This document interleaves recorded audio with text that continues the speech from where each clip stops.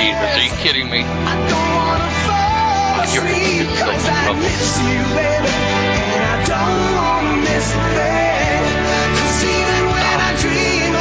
Hello there.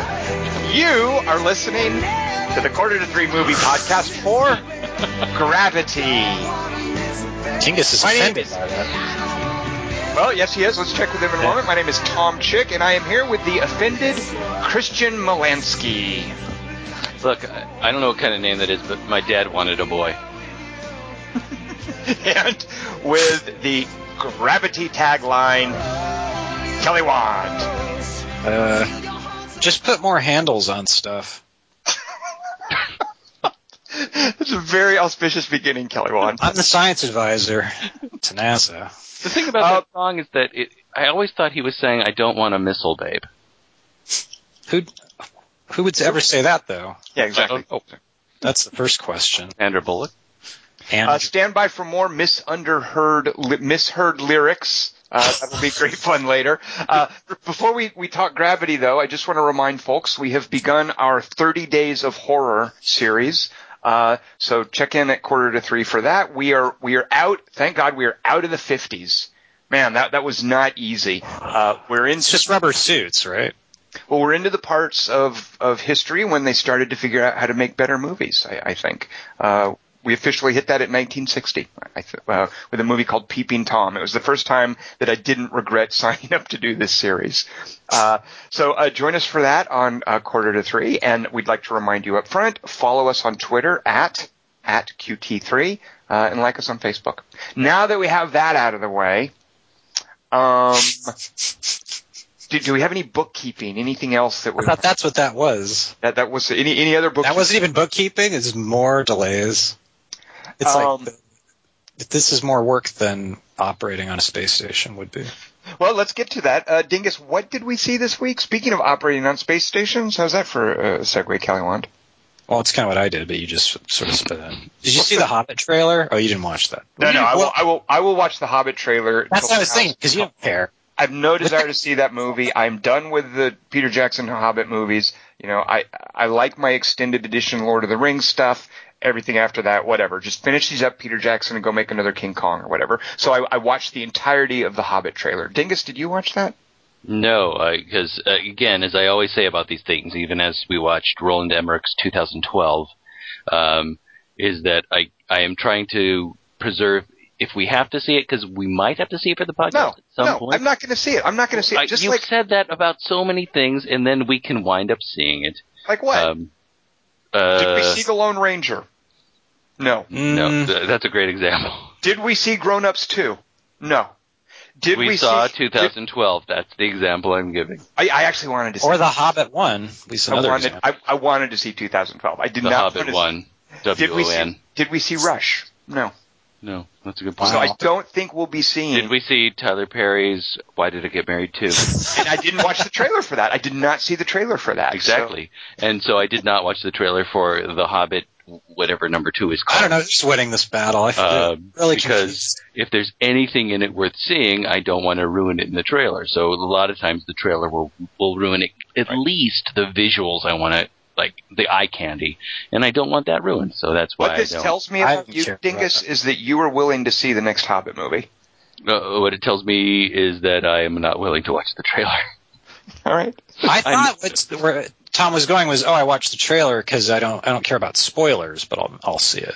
But no, I did not. Only watch trailers for things I'm never going to see. Exactly, or things that I've already seen, for instance. I watch trailers for things I don't care if anything in it is spoiled, and that's very few things. Like Grown Ups 2. Exactly. Right. As a matter of fact, that's making me want to see that trailer again. I enjoy seeing a trailer when I know there's not a chance in hell I will ever see the movie or want to see the movie. Like, you might have a point with the Hobbit movie, Dingus. Fair enough. But Grown Ups 2, show me that trailer 7 times before a movie. I'd rather you do that than show me trailers for other movies. You're right. And I didn't even watch the trailer for Ender's Game, and I have no intention of seeing that. Wait a minute. No, we're going to see that. Dingus, where are your priorities? I think you should. It's a cookbook. Spoiler alert. All right, well, with this, so let's enough about trailers. Kelly Wand. Yeah, I don't even know. That was a waste of time. Well, was there something in the Hobbit trailer that caught your eye, or? It looked less boring than the first one because they don't wash dishes for an hour, so that made me kind of want to see it, I think. They're going to put that on the poster. It just looked like a bunch of CG jizz. But, I mean, with monsters and shit and dragons, as opposed to dishes. Ergo. I did like the scene where Bilbo says to Gandalf, I found something in the caves. And Gandalf is like, oh, really? What did you find? And Bilbo has to think a minute, and he sort of fingers the ring in his pocket, and he thinks and he considers, and then he says, I found my courage. And he has to lie to Gandalf. And I was like, oh, that's like a touching moment. In the booklet, Gandalf was like, oh, it has the ring of truth to it, and fucks with him. And he knows. Oh, sneaky. So they took that out, or they're expanding that into the... Is Michael Caine playing the Hobbit in this? Yes, that was my Michael Caine dingus. Wait, do it again? I found something in the caves. You're doing it wrong. All right, before we do our dueling Michael Caine impressions, we're saving that for another podcast. Dingus, what did we see this week? All right, well, this week we saw Gravity. A 2013... If we were in space, you couldn't have heard Tom say that. That's the slogan for the movie. That's Tom's quote on the poster. It's like Scooby doing a movie. He thought it was a spoiler, so he cut it off. But then he went, no, I'm not going to cut it off. I'm going to keep going. But I'm going to confuse them, like I planned all along. All right, back to what you're saying. I'm sorry. Boring. A 2013 American drama science fiction thriller movie about... I loved going into this movie knowing absolutely nothing other than I was absolutely required to see it in 3D, so that's all I'm going to tell you it's about. You need to see it in 3D. It was directed and written by Alfonso Cuarón. He wrote it with his son, Jonas Cuarón. Guys, it's hard to say these names. I don't know if you would say Jonas or Jonas, since he lives in Mexico. But it's a father-son collaboration. The father... Alfonso wrote, directed, co-produced, and co-edited and co-wrote it with his son. His son only wrote it. It stars Sandra Bullock and George Clooney. Gravity is rated PG-13 for intense, perilous sequences. Perilous. I don't recall hearing that in an... I never hear the same word in two of these. It's always one extra word. Some disturbing images. But some's always in it. Right. And brief, strong language. AKA the F word that's allowed. Tons of weak language. Lots of S words. Okay for all ages. Yeah, all right, so Gravity opened easily at number one. It made $55 million in its opening weekend. It is the highest October opening ever, ahead of the previous record holder, which was Paranormal Activity 2. Yes! Damn. Yes. Which, by the way, it's just now occurring to me, what happened this year? Why aren't we getting a Paranormal Activity? What happened? Even they can't. It's a leap year, that's why. I think it's like they forgot. I don't know what's going on. I guess they just are the Mythos, it's going to be like Gravity. They're going to do one in space, 5 years. Demons lay fallow. Yeah. All right. It's also the highest opening ever for George Clooney and Sandra Bullock, but it is not the highest opening for Alfonso Cuarón, whose Harry Potter Prisoners of Uzbekistan had a higher opening. Yeah. That shouldn't count. Well, if you're talking bottom line, it counts. But at any rate, very successful. On critically speaking, on Rotten Tomatoes, which is the percentage of reviews positive, 98. So 2% of the reviews out there are like, discuss, yeah. On Metacritic, where it tends to be a somewhat lower number because it's using the average ratings from various reviews, on Metacritic, Gravity is only at 96. Ouch.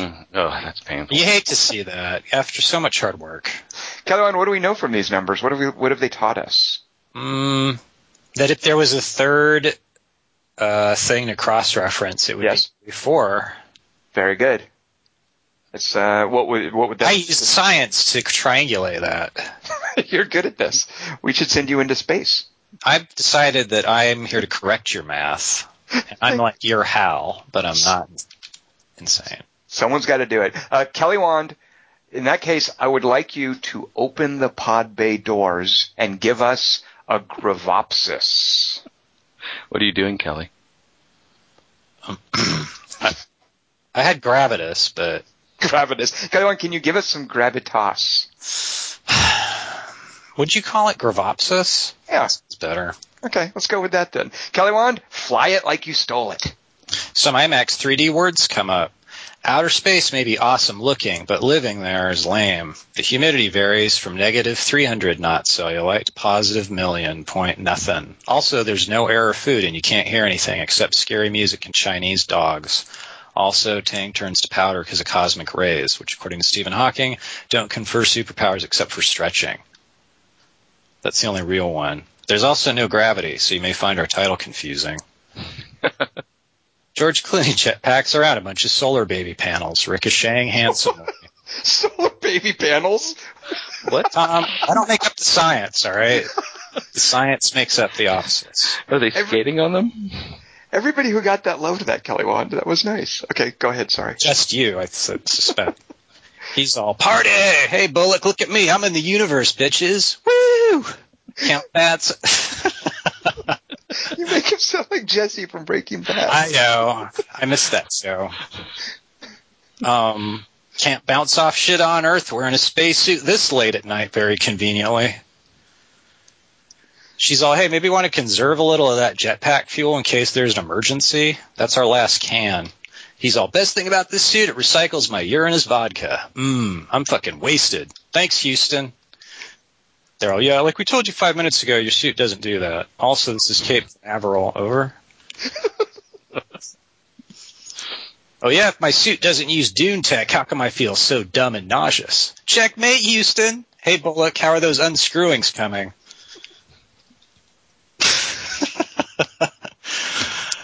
Better get a move on. Couple guys at Winnetka have been without Star's romance for almost 6 minutes. How's it feel to be tech support this far from North America?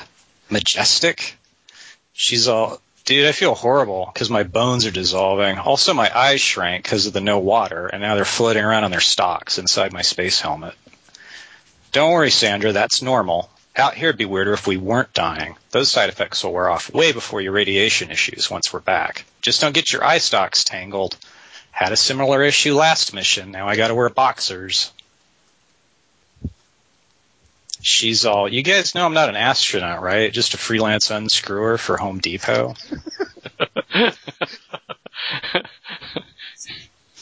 He's all, me neither. I think I'm an Air Force colonel. Real astronauts take a whole year to piss through this much fuel. Easy there, third character. Your rubber band's not a toy. Also, maybe put your helmet on if you're going to bash into our sails like that. Speaking of which, hey, Houston, ever tell you guys the story about me and the hairy guy eating tacos at Mardi Gras? Yeah, Dan Hedaya.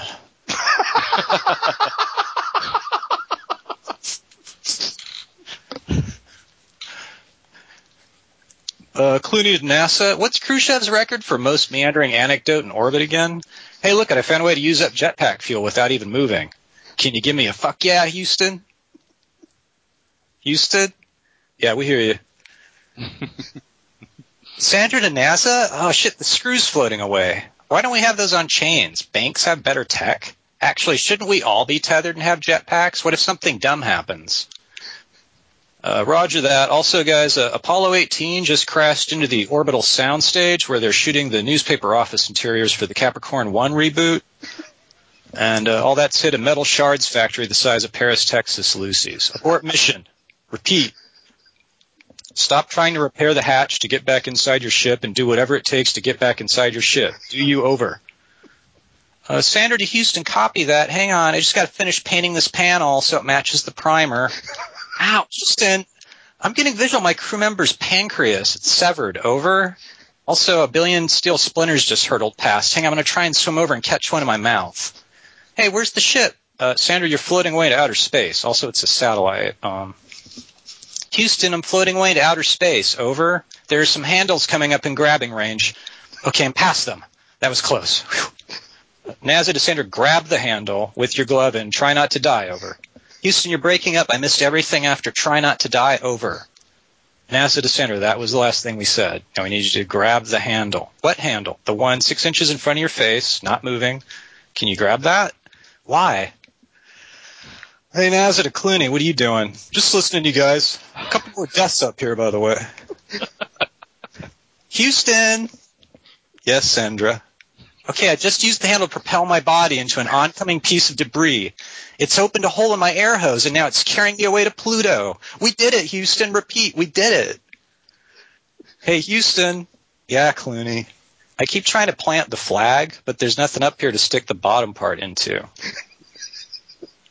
Colonel, do you have enough fuel to go grab Sandra and make your way to Act 2? Sandra, you're floating out of range. We need you to activate your static reducer. Sandra to NASA, I am still reading you. Do you copy? Yes, Sandra. We do. Did you hear what we said? Sandra to NASA, that static reducer was useless. I kicked that fucker in the creek.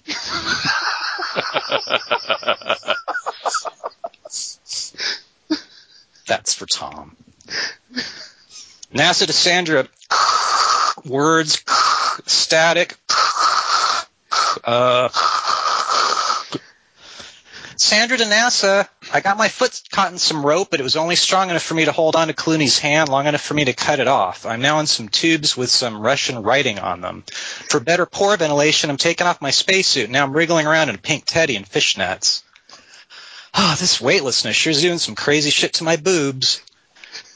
NASA to Sandra, we need to switch the cameras on and set them to the highest resolution so we can assess hull integrity and also the ships.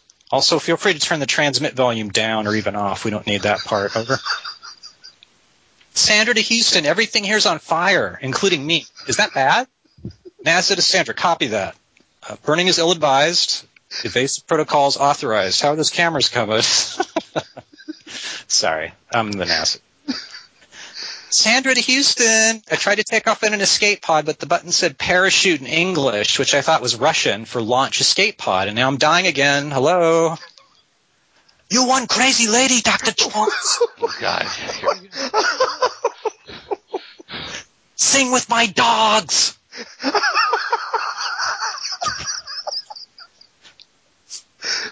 think this exact opposite reaction. Sandra to NASA. Lost you there for a minute. Sandra, actually, that's the new chief of NASA. Sometimes he grabs the mic away. We don't know his name yet. Sandra to base. I just hallucinated Clooney came in and got drunk and told me to reboot the retcon systems. It was inspiring but creepy. NASA to Sandra, that really happened. He just left again while you were talking. Don't worry, he's really dead this time. He died the way he always wanted, trying to figure out how to take a leak in space. Hey, we're sending some heat shield replacement panels to Act 3 by Mascatrons for your re-entry. Sandra to Houston. I just used a fire extinguisher and can of chili to reach Act 3. I just fired it up, jettisoned all the fuel and oxygen, and now I'm named right at the Earth's atmosphere. Also, everything's on fire again. Is that bad? NASA to Sandra, static noises. Repeat, 80s CB radio crackly sounds. Sandra to NASA, my capsule's in the ocean filling with water. I'm trying to drink as much as I can, but it just keeps coming. Sandra to NASA? Sandra to NASA, are you still interested? Sandra to NASA, I'm on the ocean floor thinking this telepathically. I have an unobstructed path to the surface, but there's some kelp here. It's a bit out of my way, but I think I can get entangled in it on my way up. Over. NASA to Sandra, using whatever Chinese GPS is called, we've fixed your position. Good news, you're just off the coast of Java. We should be able to get a rescue sea bus deployed to your ocean in 8 to 12 weeks, right around the time you'll regain the ability to walk. Be advised your vicinity is heavily populated by wolves, aliens, fire-eater ants, and assholes. Also, night temperatures will be 10 times colder than deep space, although the monsoon hitting that area in a few hours should take your mind off that. Also, copy that, NASA. Damn, space may still be statistically the safest way to travel to Java, but next time, I'm taking the bus.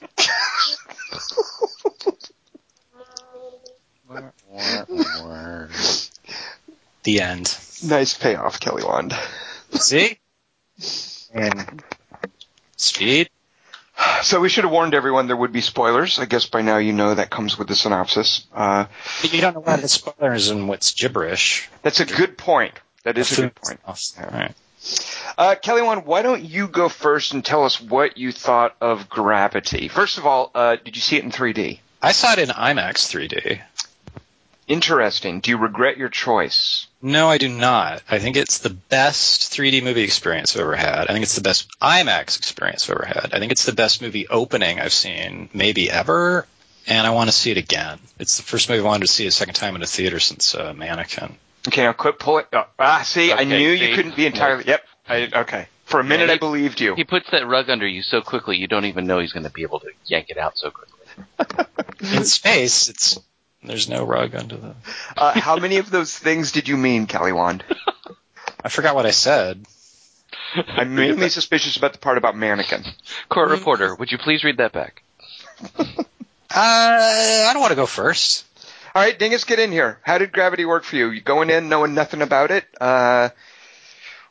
I kind of know this because Dingus and I saw it with a group of folks, and we didn't enforce our normal "don't talk about the movie" policy. No, what? I know. Did you see it in IMAX 3D or the normal? So we did not see it in IMAX. We saw it in 3D. Go ahead, Tom. Well, we saw it. We had a friend of ours who. I was the holdout. I was like, I'm not going to see a freaking movie in 3D. I'm not going to do this. And a friend of ours was like, come on, let's release it. Let's see it in 3D. And I finally gave in to her, and I was like, okay, fine. We'll see it in 3D. I trust you enough. So we did see it in 3D, but we also scoured around to look for a theater that used this new Dolby sound technology called Atmos. I don't know what it stands for, but the idea is that you have... It's space, though. Well, the idea is you have speakers on the sides of you, like any good sound system, but there are also speakers along the top on the ceiling. There's a new positioning system that they use. Knowing nothing about the movie, I had another friend of ours prevail upon us, you should see it in Atmos. So we didn't get to see IMAX. We instead went for 3D and Atmos.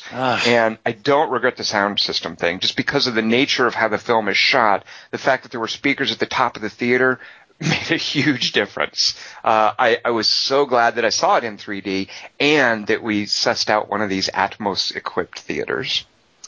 See, why can't you just get... So I saw it in IMAX 3D, but maybe without Atmos? I think there's only a few theaters in the LA area that have Atmos. Yeah. Atmos. It's Atmos. Don't know what it stands for. It's a space movie, so I take the visuals over the sound. I only get one awesome perk of those two. Right. We were also seated a bit further back than I would have liked, so I was a little worried that. But I'm with you, Kelly Wand, that I can't wait to go. Like, I'm really eager to go see it again. I mean, it's so nice to see something that completely validates the experience of going out to a theater. Like, this is something that I wouldn't mind watching it at home, but I really just feel a good theatrical experience. This is what this is all about. For me. And I saw this in Orange County where the crowds are a little obnoxious. Like, they're on a Friday night, like there's a lot of kids. They're kind of a loud, doofusy crowd, and they were like hushed the whole movie, like as mesmerized as I was. I was a little nervous during the opening because there's a long stretch of silence as the ship drifts in and you hear the radio chatter.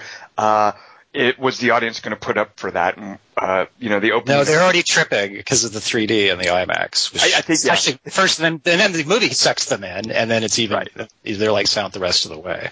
But they did laugh when she went for the kelp at the end, and I wonder, was that an intentional joke? Because isn't her trademark line "What now"? Because doesn't she say that like a couple times? I read somewhere that she never screams, and she insisted on that. And like Quaron was like, if I was there, and she's like, no, shouldn't scream. Good. I like that decision. That works for me. Go ahead, Kelly. One. I just want to say one thing about her. It's like I always liked Sandra Bullock, but I feel like she never makes any movies that are my cup of tea that I want to see. Right. Like since Speed 1. Except The Heat, which you didn't see.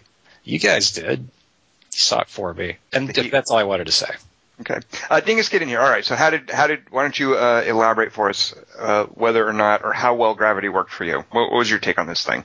I freaking loved it. I'm so grateful that this friend of ours not only just said, yeah, you guys should see it and we should see it in 3D, but really kind of put her foot down and said, you have to see this movie in 3D, because she watched the trailer, and in a movie where we were watching something else in 3D that was kind of crappy, but seeing the trailer in 3D, she's like, oh yeah, because we don't watch trailers, so we don't have that. That's the one advantage I would guess to watching a trailer. And she's somebody we trust, and she said, yeah, you have to see this movie in 3D. So we kind of said, okay, then we'll endeavor to do that, and this is one of those theatrical experiences that I just really cherish now. Yeah. I mean, I can't wait to go back and sit in the theater and watch this again. I mean, one of the things is that, you know, you do have that. I don't know if I'm ever going to be able to sign on for 3D wholeheartedly until they find a way to make 3D without me putting sunglasses on, because I still feel like I'm muting the colors of the movie. But even given that, it's just such an amazing experience feeling like you're sitting there in space, and especially because of the way modern stadium theaters have you seated and the way the sound system worked. I was just nuts about sitting there watching this movie and the way he shot it. I mean, it's beautifully shot, beautifully edited, and I don't think it's ever extreme. I mean, you have a couple of moments where like a bolt drifts towards you. Fine. I don't care about that. But just that visual of sitting out there outside of the Earth and feeling like you're sitting outside of the Earth. I mean, I freaking love that. Yeah, go ahead.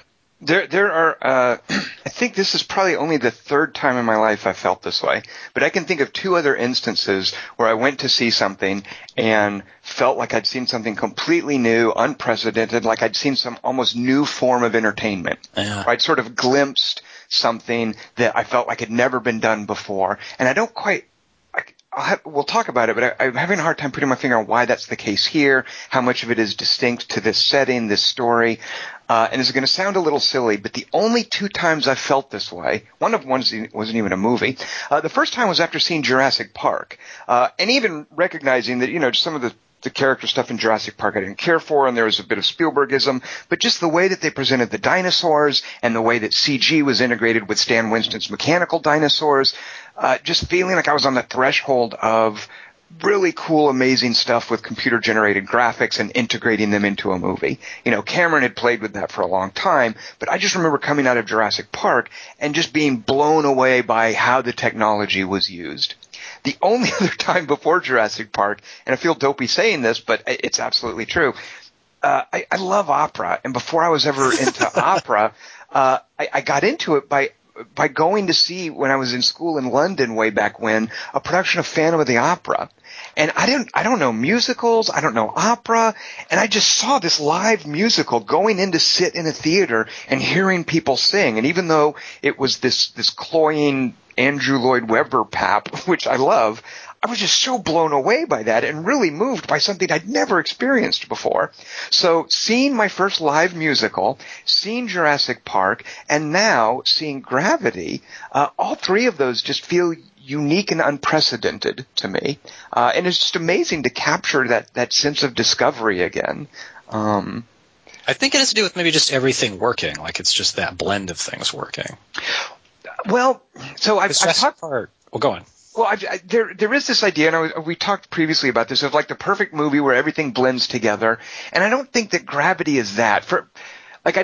Everything does blend well together, Kelly Wand, but I think what it is for me is that the things that blend well are things that don't normally necessarily make a movie. And let me just rattle off a couple of these. Gravity is so effective at marshaling, at harnessing the power of technology. You know, this is basically a feature-length example of what Cuarón did with that car scene in Children of Men, to just blow that out into a full movie and not feel gratuitous. I think back to that car scene in Children of Men, and it's amazing. I'm not clear why he's doing it other than, hey, look what I can do. Here, it feels entirely appropriate. It fits so well with the story he's telling. So he's harnessing the power of technology, the power of celebrity. You know, Sandra Bullock and George Clooney are so perfect at this. I mean, I love what they bring here. Absolutely. The power of spectacle. Good Lord, those images of the spaceships being shredded and the camera work, that stuff was just amazing to me. The power of a story about humanity, and I want to talk more about this in a minute, this intimacy with characters, which you don't normally find with spectacle and celebrity, and even a deeper message. So it harnesses things that don't often fit together, or where one of them tends to eclipse the other, and they all complement each other so well. So you know what, Kelly Wand, you're right. It's just so many things work so well together here. That's a lot of it. Yeah, like even the writing. Like the mundanities of Clooney's anecdotes were great because look where he's saying them. And Right. Under those conditions. So it's a really great contrast. And like another it's like 3D, I think we all hate in general, but this, because it usually makes things look muddy and washed out in the palette, and it just doesn't look real. But in this, it's space, so it's already got like it should be dark. So it sort of plays into that canvas more easily. So it really is just this, everything just works. It was meant to work this well. Yeah. Dingus, you made an approving noise when I mentioned Sandra Bullock and George Clooney.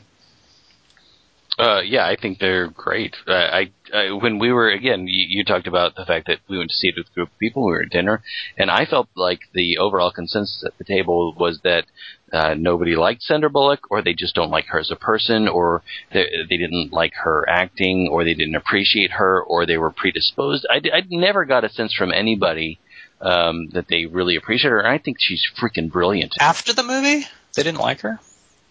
Yes, after the movie we went to dinner, and I thought it was the best I've ever seen. It's the best performance she's ever given. Yeah, I think she's freaking amazing. And I think that her performance in particular in when she's spinning out of control and Cuarón decides to focus on just to basically cement the camera to her face as the world is sort of spinning behind her in and out, instead of like just having her spin and make us dizzy, and you see what's going on in her eyes, and in addition to what you understand is what is clearly what she has to do physically for the performance. Yeah, she said it was the worst. It was like the most punishing, miserable experience. I think she's brilliant in this. Yeah. I absolutely think she's brilliant in this, and I thought that everybody at our table, and we're talking about 8-9 people, were sort of dismissive of her, and I really, as much as I don't want to see some of the stuff she's done, I can't say a bad thing about what she does here.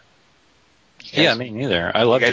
You guys should see The Heat, because I remember when hearing, the next Alfonso Cuarón movie is a sci-fi drama with George Clooney and Sandra Bullock. I remember thinking, oh, God. But then immediately after The Heat, I was like, oh, okay. I think I'm on board with that. I want to see where this is going. And Dingus, that you mentioned, where the camera eventually tethers to her face when she's spinning out of control. That's such a narratively significant moment, because up until then, you don't know, is this going to be an ensemble thing? Right. Is George Clooney going to be our hero? When she goes spinning off into space, and she kind of ranges out, and then we catch up with her, and when it eventually focuses on her face and the universe starts swirling around her, it's almost like this narrative Copernicus shift, like where she's going to be the center of the story at that point. And I was just so grateful with how they played with that, what they did with that. Some of the, speechifying stuff about her daughter, might have even been a little overdone, but I was okay with that. Like, I was okay with them wanting to have reveals about her character, especially because of how it fit in thematically with what I felt the point of the movie was. I would love to see her, recognize, I don't care about the Academy Awards, but good Lord, I'd love to see her get a nomination for this. She was just so good at being front and center and present and intimate and captivating for me. She kind of reminded me of Bruce Willis in Die Hard a little bit, because she fucking hated space. I thought you were going to say Bruce Willis in Armageddon. God, no. I'm talking about a good performance and a good movie. But, Kelly, that's a great... Like, she's not perky like Jodie Foster. Like, isn't this great? Isn't this majestic and beautiful? They should have brought a poet. She's like, fuck, can we get inside? Like, she's just so sick of it. And the movie starts and she's already in that mode. Like, goddamn fucking... Oh, God, she's literally sick. Yeah, she's sick. She's not enjoying it. And then it just keeps... And I always like those are my favorite kinds of characters in stories like this. Like, people who just have circumstances, force. Like Roy Scheider in Jaws. Right. They're way in wherever it is, but they never give up. They're like, all right, I'll make it or I won't. But I just wanted to say that in praise of how she was, because it would have been very easy for her to be more, I don't know, conventionally heroic seeming or funnier. Like, she doesn't try to, like, endear us to her sense of humor. Or more like, competent. She doesn't Right, feel like right. she has to be competent at this particular job. And usually a star has to be. I mean, I love that moment where she has to pull out manuals and she has to go page by page by page to figure out what she's going to do. And she's got enough training that she can be calm enough to do that, but she's not trained enough that she knows exactly what to do. And that this star, who's won an Academy Award, is fine with appearing incompetent.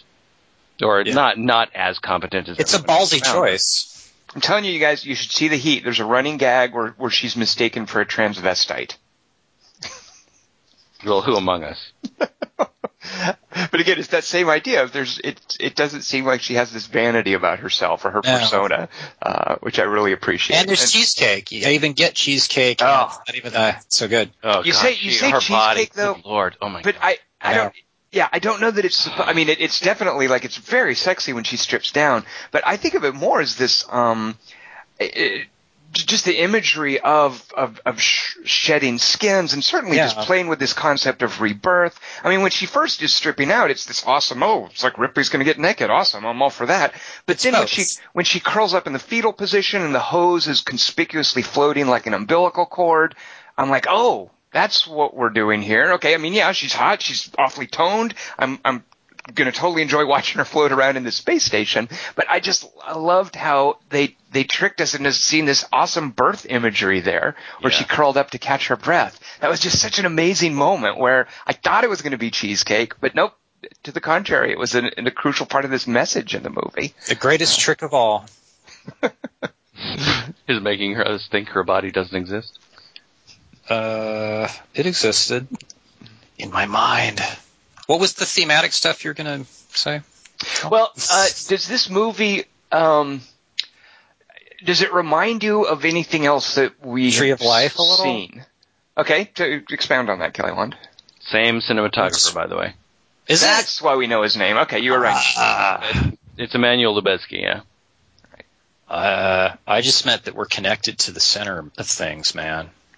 That's what I'm not sure that's the point I get. So I'll just cut to the chase. So it reminded me, the concept of gravity is this idea of perseverance in the face of suffering, which is kind of the ultimate man versus nature story, is that nature is going to screw with man, time's eventually going to destroy him, and you've just got to deal with it.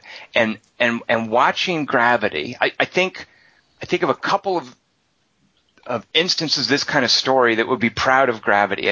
The Book of Job, Ernest Hemingway, and the movie The Gray would be proud of Gravity. It presents this idea of that humanity, that life on the planet exists in a narrow band, between the sea and the sky, that it's always on a clock. There's this concept in astronomy of Goldilocks planets, where there's a band around a star that's not too cold and not too hot, where a planet that supports life can exist. And I continually got that sense from Gravity. Gravity even opens with a title card talking about the hostility of space. And it ends with, on the title card, that life is impossible in space. Right. And it almost doesn't need that bit about in space, because the tension with Sandra Bullock's character, this idea that she suffered this grief, and that she's no longer feels the way about life that she did, that's this idea from the Book of Job, where Job has suffered all of these terrible things that happened to him, and his friends just tell him, curse God and die, which is the biblical equivalent of just saying, fuck it, and rolling over and being done with it. And that's kind of where she is. And in the Book of Job, through meeting God and being exposed to majesty and the natural order and all these glories, Job eventually comes around. These days we don't really have messages like that. In Gravity, it's more about her, kind of like in The Gray, just realizing that perseverance is the point. I can't help but think of that poem that keeps going through Otway's head in The Gray that his father wrote, that line about live and die on this day. So that even in the face of certain death, she perseveres. And even at one point when she's going to turn off the oxygen, she has her little Clooney vision, whatever that represents. She snaps out of it. So I just love how Gravity is the story of Sandra Bullock getting over grief and fear, both associated with death, and deciding to just persevere. And that, to me, by the way, is the story of life, maybe with a capital L, on a larger scale. Organisms persevering beyond death. And at the end of the movie, when she emerges from the water, it's clearly an analogy for life on this more cosmic scale, I thought. So, you know what? In that sense, very much like Tree of Life, Kelly Wand, right. Which is also about, how do you deal with the death of a child without questioning the cosmos? It's also an evolution snapback because now she's coming back out of the water. Yep. Well, and there's even, there's a gratuitous shot of a frog, as if the frog is mocking her for saying, haha, I can live in two environments. Yeah. You can only live. What have you learned? And she's like, haha, I can live in three. And I would think, Kelly Wand, you weren't into The Grey because you felt like you were deprived of fights with wolves. When you go to Gravity, he wanted dances. When you go to see Gravity, Gravity is not stingy with the spectacle, and it's not too brooding or meditative. It's kind of like The Grey, but when you go see Gravity, you get the exploding spaceships that you were promised. Well, yeah, and they also actually try to save each other, while as in The Grey, they kind of accidentally kill each other a lot. Because they're being dumb. The Grey is also a much more kind of nihilistic message. I mean, they both are coming at the same idea. The Grey is very much about letting some characters lie down and decide to die, and The Grey dooms all of its characters. This is more of a mainstream and at times even a little Hollywoody, uplifting story about affirmation. The affirmative power of deciding not to die. Yeah. But I mean, she has no help. Well, except for Clooney. But still. Well, that's so. By the way, did either of you fall for the Clooney return? Because I certainly did. I'm the one who's too dumb to figure stuff out. Dingus, are you going to tell me that you knew that was a hallucination? No, I totally fell for it. Actually, the person sitting next to me said that would have killed her, and then folded her arms like. So she fell for it too. She's a scientist. And she was like pissed off. She's like, "That would have killed." Well, that's what I wondered. And when I saw that, I was like, "Wait a minute." And so when she reacted that way, I was like, "Oh God, why?" And I kind of felt like, "Oh no, is this where we're going? We're going into some sort of like goofy. Is this the direction we're going in?" And then they totally got me. Yeah, they got me as well. Kelly Wand, did you know that was a hallucination? No, I'm a dumbass. Yeah, so it got me as well. So good. All right. I don't see that they use my own low expectations of all the stupid movies that have ripped me off over the year. Like, yeah, here we go. Here comes the stupid bullshit, and then. So then, how do you guys feel about that? This idea that the movie is basically Sandra Bullock left to her own devices to save herself, and does George Clooney come along and rescue her? How did you feel about this idea about that turnaround moment? It's like a benevolent, shining Lloyd the bartender. Very nice. Good.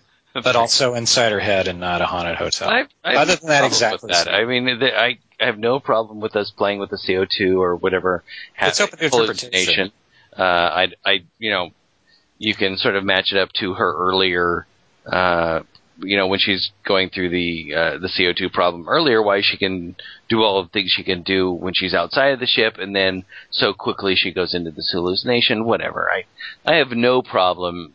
I have no problem with any of those leaps. I've got a couple of small problems with this movie, but that certainly is not one of them. I am happy to go along with a hallucination like that as something coming from her mind to trigger. Okay, hey, come on, wake up! You got to do this. Wake up. He doesn't tell her anything she wouldn't know, though. No, well, see, so here's where I feel that it earned that hallucination, and it wasn't just a convenient turnaround. He had given her this speech earlier about, he had sort of incepted her with these ideas that you have to move on, and he's doing it to encourage her along at that moment when he does save her. And when he is gone and she is dying, I'm okay with this seed that he has planted in her head. It is an inception, you're right. Yeah, and at that point it kind of flowers and it manifests itself. She remembered him telling her this stuff. She remembered him talking talking about her training, and she remembered in that training, that, there's also, you can use the landing thrusters. And he even says at one point, landing is launching. There's, I feel like the movie had planted enough seeds in her head, and we'd seen that happen, that it's plausible for her to manifest remembering these things as a George Clooney hallucination. Absolutely. I don't think it's even close to a cheat. I have no problem with it No. whatsoever. And her tapping into, what would he do if he was here? He'd go, hey, quit being a pussy, da-da-da-da. And what I also loved about that, it was so nice to see George Clooney out of his helmet. Just sitting there getting to talk to her, the two actors together. I talked about in Pacific Rim, if there are two actors in a cockpit, let us see them interacting if they're supposed to be working together. And it was just such a relief after they'd been floating in space and separate from each other to just see them sitting next to each other chatting. And it was all kind of this hallucination. It's just like what she imagined it would be like. And it was just so charming. Do you think he's handsome? In that light. Well, it's a justified story beat, too. It wasn't just a Deus Ex Machina. It was it was like you said, it was earned. Yeah. I had no problems with this movie, and even things like that I had to think about and go, wait, was the Clooney thing stupid? No, I guess it wasn't. I eventually decided I didn't mind, so I was curious what Dingus's gripes. Yeah, Dingus, so what, let's do some nitpicking here, briefly. I love, and I know Tom is going to agree with me beyond what I'm going to say. I love the music in this movie. But it is, though, would you agree? I mean, I wouldn't. I'm a little surprised that you like it, Dingus, because I thought at times it was a little bombastic and sort of riding roughshod over some of the act. Well, I thought you might think that. I enjoyed it, but I was sitting there watching it thinking, I bet Dingus might think the music's a little too much. Well, that is what I was going to say, especially because, there's that moment early on where he's talking about the view when she's doing her work, and he says, what do you like most? And she says, silence. And the next moment is a music cue that made my ears bleed. I mean, I don't understand a movie that values silence so much and opens with title script about how sound cannot carry in space and is so freaking loud. I mean, I love the Atmos sound system. I really do love the soundtrack, but I don't understand why there's so much freaking sound in this movie, especially music, especially at a moment where the character says my favorite thing is silence, and then it's a huge music cue. And I just think that they could have used a lighter touch and an understanding of how can we play with silence in this movie. There's this moment where she's inside the escape capsule and she's screaming obscenities, and then we go to the outside of the capsule and we can sort of hear them faintly. How about just giving us just a moment of fucking silence? This movie is so afraid to give us silence, and that almost.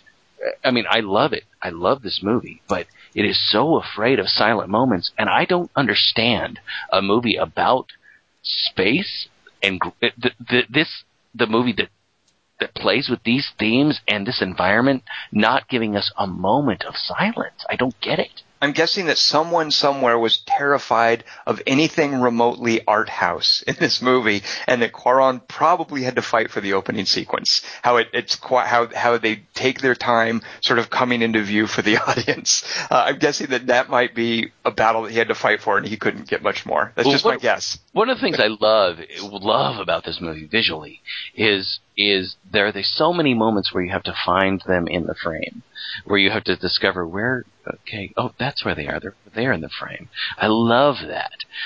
But to that point, Tom, I mean, what they had started on was this short that the son Jonas had written called Desierto, I think.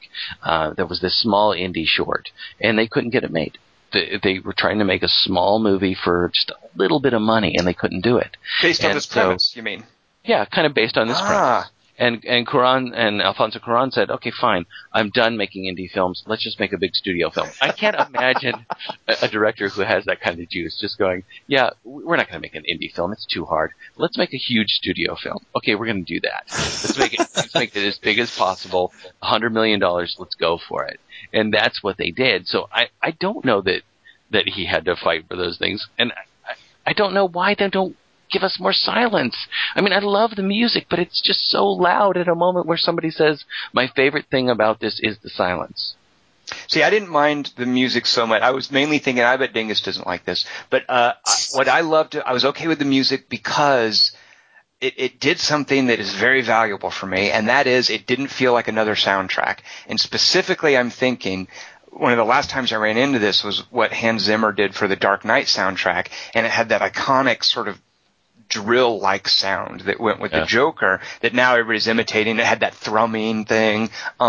They do something in this music, and the guy's name, dadgummit, Dingus, did you look it up? Stephen Pierce? I'm sorry, I don't have it at my fingertips. But anyway, the guy who composed this, he has this distinct, it's like a pulse or a thrum under, it's this unique musical signature that almost sounds like something being played backwards that tends to accompany the debris and it's really unnerving, and it comes up through whatever else he's doing musically, and it just felt unique, and I love that in a soundtrack.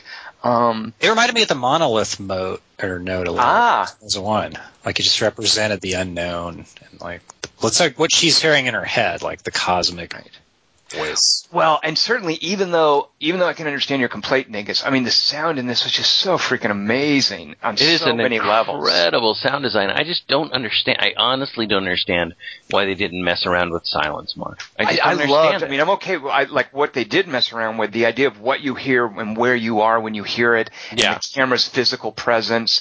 You know, when the muffled thump when something is being banged on when you're inside a character's helmet. I loved hearing that. So much of the sound reminded me of what it sounds like when you're scuba diving and you just hear your breathing and you're conscious of your heartbeat. Well, I saw that of the visuals too. I mean, that the way they cut off her peripherals, and there's a couple of point of view shots where I got this feeling of, oh my gosh, you can't that idea of looking around a mask that you can't see. I love that aspect of it, and I love the placement of the sound. But I don't understand why you have that title stuff at the beginning about how sound doesn't carry, and then you do nothing with it. I don't get that. I mean, they make a point before Life is Impossible in Space of saying how sound cannot carry. Well, and then they do nothing with that. What is that? I disagree. I mean, they sound when they have all those debris, shooting past them, shredding. You're not hearing explosions. Yeah. They definitely play. I think I get your but you're complaint hearing somewhat. a soundtrack jamming into your brain instead. I mean, if you're going to do that, then let us hear nothing. That's fine. Well, it worked for me. Like I didn't find that so much. I mean, this is a nitpick because if I well then you guys address my nitpick then, because I have a big one. All right, go ahead. Actually, it's not a big. Well, it's. I feel like that. I really. Nitpick? It's a. Yeah. Well, as far as nitpicks go, I don't feel that they earned their Clooney kill. Because of the rope? Because he had a long time to go, okay, I gotta go. Like, was it because it was too... No, I was okay with that. Like, I was like, well, she's, that thing looks like it's gonna hold her for a while. Like, what? I loved them killing him, but I saw it better. I didn't feel that they sold the necessity of it. It's a big deal to let George Clooney get killed. And she played that, certainly, but I don't feel they sold the circumstance of it well enough. Well, I think for the hallucination to work, maybe they needed to make it a little...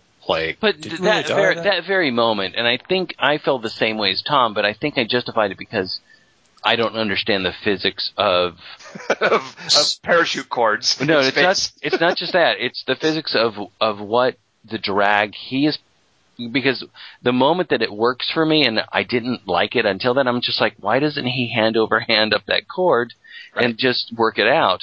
But as soon as he unlatches, she rubber bands back. And what I don't understand, and what I love about this movie is sort of getting that feeling of grabbing things and losing them, and how much like running into things, and what speed is like in space is that the momentum that he has already produced is the problem, and that is constant.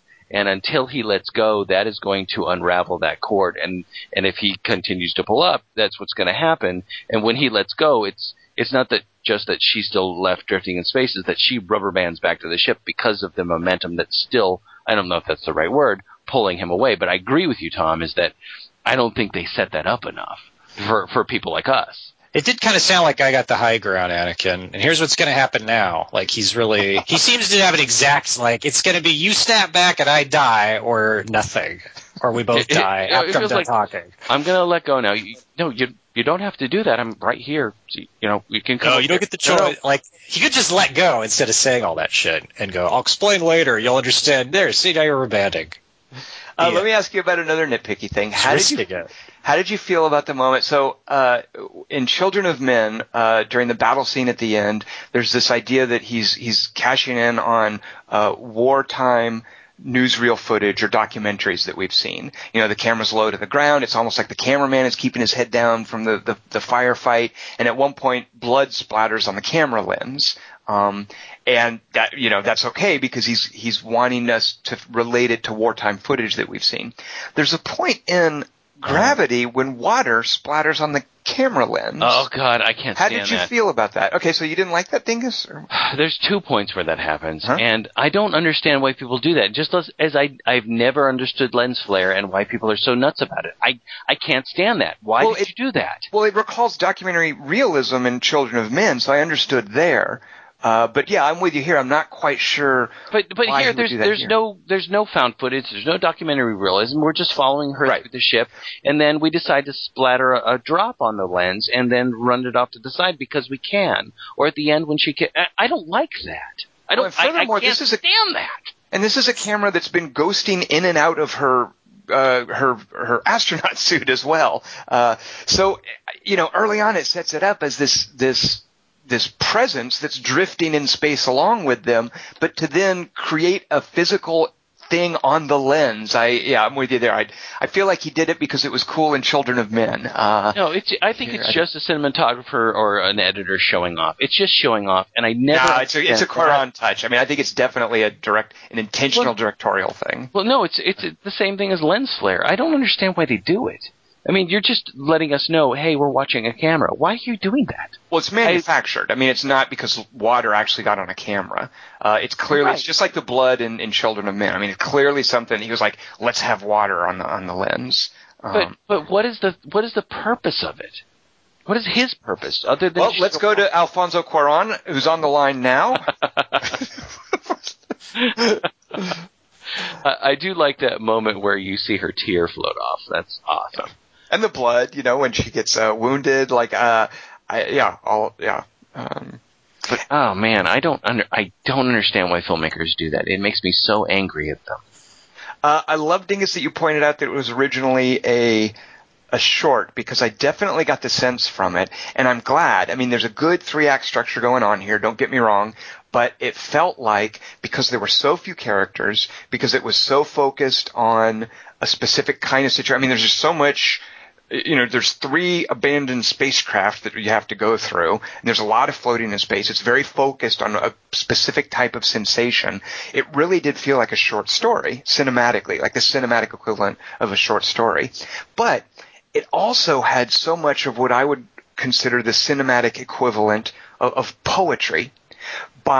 In this fairly focused situation with only these 2 people, it managed these amazing juxtapositions of poetic elements like heat and cold, or stillness and speed, isolation and connection, certainly the birth and death, and then at the end, fire and water. For something that felt like such a short story, there's so many juxtaposing poetic elements, and I admire so much that they got that in there. Chicks all the time tell me a little silence would be nice. 1, 2, 3, follow me, let me got 180 degrees and I'm caught in between, counting 1, 2, 3, feet apart and they're free, getting down with 3 feet, everybody loves, oh. It's good timing on that, like Quaron-esque timing on the. I just want to say, I can't engage my thrust with you 2 yo-yoing around. Okay, I'm going to grab him like he's my Valentine. What? Oh. Kelly, did you see the same movie we did? I also wish they would have been alone more, but what can I tell you? Who, me and Tom? Yep. We all wish that. Kelly, would one of the characters in Gravity have qualified for this week's 3x3? That's actually my number 3, so thanks for ruining it. Is it really? Are we allowed to do that? Is use the movie we've seen on a given week for the 3x3? It was never out as a rule. That's a good point. All right, good. Besides, it really was the third best one I've ever seen. Well, what is this topic, Kelly? Why don't you introduce it for folks who may not know? Ladies and gentlemen of the internet, I present to this week's 3x3 topic for movie podcastings. 3 best head injuries in a film or motion picture. Winners are... I might add that there were a lot of listener submissions. Well, good, because I did something a little different with this, Kelly Wand. I hope you won't mind. I probably will. I'm doing next week's 3x3, so I'll start us out. Can I just read all 3 of mine? No! You've tried to do this before. What did I tell you last time? Well, they're all 3 from the same movie. What? All right, never mind. Here's what I was going to do. You already ruined it. My number 3 was going to be when C-3PO is on Chewbacca's back, and Chewbacca turns and hits C-3PO's head on the wall. My number 2... oh, God, really? My number 2 was going to be... Hang on, I better write all these down. Well, no, I got different ones. My number 2 is going to be when the Stormtrooper hits his head coming through the door in Star Wars. Okay. And my number 1 is going to be when C-3PO bonks R2-D2 on the top of the head when he's not happy about stuff that R2-D2 is saying to Luke. Those are going to be my top 3 head injuries. Okay, an injury implies damage done to the head. Okay, then replace my number 1 with when R2's in the X-Wing at the back of the battle for Yavin 4, and a TIE fighter hits him, and he takes damage. That one's acceptable. Tom, any of my circuits can be used to help you. I'll gladly donate. No, but literally my number 1. So I didn't go. There's all kinds of great things you can do with this, and I presume we'll get some of these either from you guys or maybe the listeners. There's all kinds of great things you can do with like cool horror movie stuff. I went the opposite with things that are not major. Or cool. Or cool. Well, actually, one of them's totally cool. So my number 3 really is, because I watched it just for fun. I was thinking, what can I pick? I called it up on YouTube. Man, I just giggle, like seriously giggle when I see that Stormtrooper in Star Wars. So my number 3 really is the Stormtrooper banging his head. He doesn't even know. He can't see. He doesn't know that he's not going to clear the door. It's awesome. It is totally awesome. Just Kelly wanted us. What do you mean? No, you chose 3 things, and then you looped around and chose one of them, and now we can't have any of them. None of you guys. That's why we can't have nice Star Wars things. None of you guys. And that's the one he picked too. That's not even from the movie. No, I have that on my runners-up list, but Kelly wanted us. It's totally in the movie. This is my number 3, but I'm going to give you 2 others before I give you my number 3. Then I'm going to take all these off. Then I'm going to put one of them on, and it's going to be the fake one. It's not a fake one. What are you talking about? Are we playing? It's not a real Stormtrooper. He's an actor, and it's not his head. But it is in the movie. That's in the final cut. I thought it was in like the outtakes. No. That's for our 3x3 helmet injuries. It's Lucas's version of the water droplet on the lens. He's reminding you that there's men inside those suits. Wait, actually, so I have a serious question. Is the Stormtrooper whacking his head not really in the movie? Yes, it's in the movie. What are you talking about? Well, Kelly Wand was trying to say it was in the outtakes. I thought that was gonna be more shattering to me than. But those are robots. Those aren't people. Those are robots. No, they're clones, bro. Bro, they're clones, bro. Bro Wars. All right, well, Dingus, what is your number 3? Wait, you got to explain why it's special to you. It's I did, because I giggle a lot. I think it's really funny. It's awesome. Funny. Right, let me write this down. Tom thinks it's funny when a man... No, he doesn't. It's not just By the way, funny. It's awesome because what's awesome is, having an 8-year-old who watches Star Wars for the first time and getting to tell his friends, hey, watch this, and having them go, whoa! It's so freaking great. Tom's like an 8-year-old. That's what you're basically saying. No. Anybody who watches Star Wars is like an 8-year-old. That's what it was. By the way, that actor, he was a stuntman, and he died from that injury. So he's a dick, an asshole, and his family. I can't wait for your short about that. All right, Digga, so what is your number 3 favorite head injury? All right, here's a little bit of dialogue from it. Thanks for helping, by the way. Hey, you seem to have a handle on it. Oh, wait. You've seen this, Sharni Vincent, Kelly Wand. Think of Sharni Vincent. Yeah. Wait, there's so many head injuries in that movie. Yeah, which one, Dingus? I'm talking specifically. I think she's using a meat tenderizer at this point. I don't think you get to see it, or do you? I can't remember. Maybe you do, actually. Not really. No, I don't think you do. See, then it doesn't count. Okay, fine. You got to know what happens. You don't even know that she hit his head. That's true. She could have been putting his shoe on a horse. Tom, you gonna let me take that from him in front of you? Well, it's no Irreversible. I'll give you that. You guys are Irreversible. That movie comes up every week now. Yeah, it's going to come up in a minute. Thanks, Tom. Can't enjoy it because there's a rape in it. Thanks. All right, so Dingus, you're next. Obviously, is your number 3 pick for a head injury. Yep. What makes that one stand out for you? The circumstances? Well, I just love the way she just goes at it, and I think it is a meat tenderizer, isn't it? She's not stabbing him or hitting him with a hammer. I think it is a survivalist skill to just club something in the head repeatedly. No, but I love that she picks a variety of things that she's going to use, and I think that's the one she uses on that particular guy, the first guy she takes out. When she has that bit of, before she has that bit of dialogue of like, thanks for helping, by the way. And I think it is a meat tenderizer. And it just seems like such a dopey weapon to use, and she just goes to town, and this is the first time you really see this ferociousness in her, where she just keeps going at this guy. And tenderizer. Yeah, I bet you will. But I just love that, and you do see some of it, and of course you see the payoff later on when I'm not gonna spoil it, but you get a payoff later on for it as well. But I just love the way she takes him out with a meat tenderizer and that head injury. Man, there you go. Kelly Wand, is it an injury when it's also a fatality? Don't spoil the meat tenderizer. That's what you got. Okay, we'll take that. That kind of that answers your question, I think. All right, I'll take that now. Kelly Wand, what is your number 3 pick for a favorite head injury in a movie? Gravity.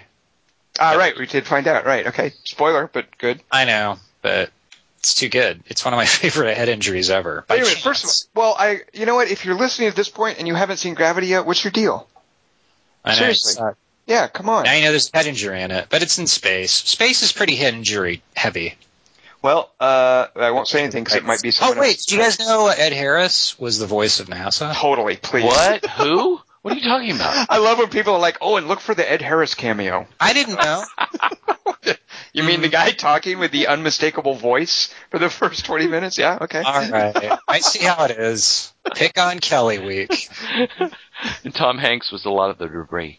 Hey! My number 2 pick is, again, it's not serious because she recovers. She's just fine. But I really like, because you rarely see this in a movie, I really like in the third Alien how Ripley, when she's rescued, one of her eyes is all bloodshot from having been injured.